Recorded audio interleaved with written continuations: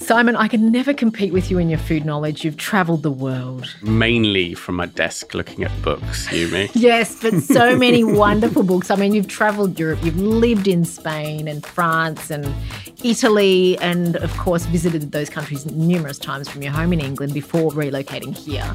Yes, that's true. Dirty Geelong.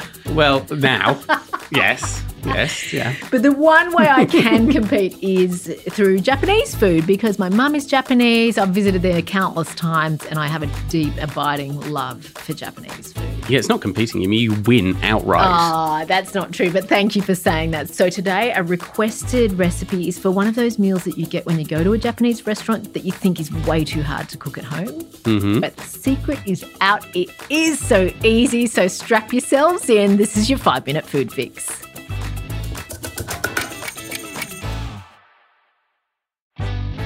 I love it when you go to a Japanese restaurant, you order something and you just think, this is so ridiculously over the top. I could never make it at home. Yes, but then you find out. It's actually pretty easy. Okay, one thing I do not try at home is sashimi. Oh, yeah. I get them to make it at the fishmonger and bring it home, or I bring it home from the Japanese restaurant. But, you know, you're supposed to be an artist to make sashimi. Yeah, I've trained for years, Trained right? for To be able to cut it with a bright knife. And yes, and specific pieces of the fish, not just any random chunk of a fish. It's, One thing, though, that is super easy is miso eggplant. And one of my favourite Japanese dishes. So lovely, isn't it? It's really good. And if you're a bit eggplant skeptical, which I think a lot of people are, it can be a little bit polarising as a vegetable. This particular method of cooking seems to really do away with the textures that people find challenging. Yeah, and really emphasises that lovely creamy nature to the eggplant and kind of, it's so charred and gorgeous and so delicious. Right. And also the way that the skin gets kind of crackly. Oh, yes. Okay, so what can you do wrong and what can you do right with the eggplant? Well, the trick is to cook it for long enough. So you don't want it underdone, do you? You don't want to be sort of chewing on it. No, the moment the eggplant feels a little bit rubbery is the moment that dinner is a disappointment. It's true. If it was a different podcast, I'd call that moment a boner killer. But it's not that podcast. It's not, and we're not adding the eggplant emoji. You, me. So what you need to do to know that you've tipped into the territory where it is that sort of creamy, delicious and very much cooked eggplant is to use your powers of observation. We talk about this a lot, but you need to trust what you're seeing. So you need to be watching what's going on with your eggplant. All right, so what we're going to do is we're going to get 4 eggplants, halve them. You want sort of a medium size, not something that you could use as a weapon, but not something that you could hide as an Easter egg either. So something in that kind of medium range. Halve it and then brush it with oil.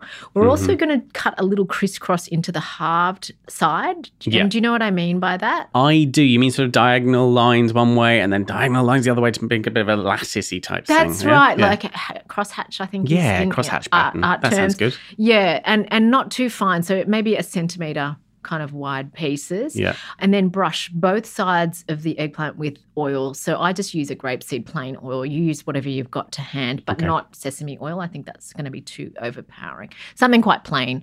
And then either barbecue it if you have a barbecue or use your grill hot plate. Okay. Yeah, so get it into a situation where you kind of set it and forget it. Okay. And this is where I do believe in using a timer because you can be tempted to kind of rush it, but you don't want to. So start with skin side down and barbecue that for about 8 minutes. Set your timer so you trust yourself. Yes. Yes. And then after 8 minutes, you want to flip it over and kind of keep it covered up if it's your barbecue for another 8 minutes.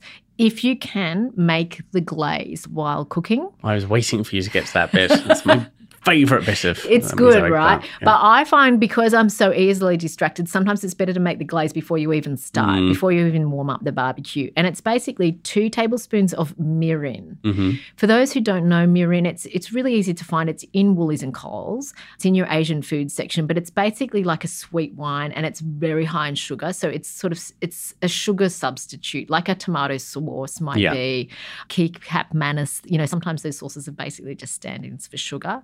2 tablespoons of sake, a tablespoon of sugar, again, so more sugar, and then 2 tablespoons of white miso paste.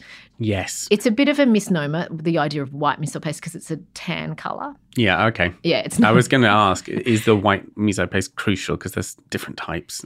It really does have a distinctly different flavour to, say, red or dark brown. So just look for the white one, which is the most common one. You'll be able to find it.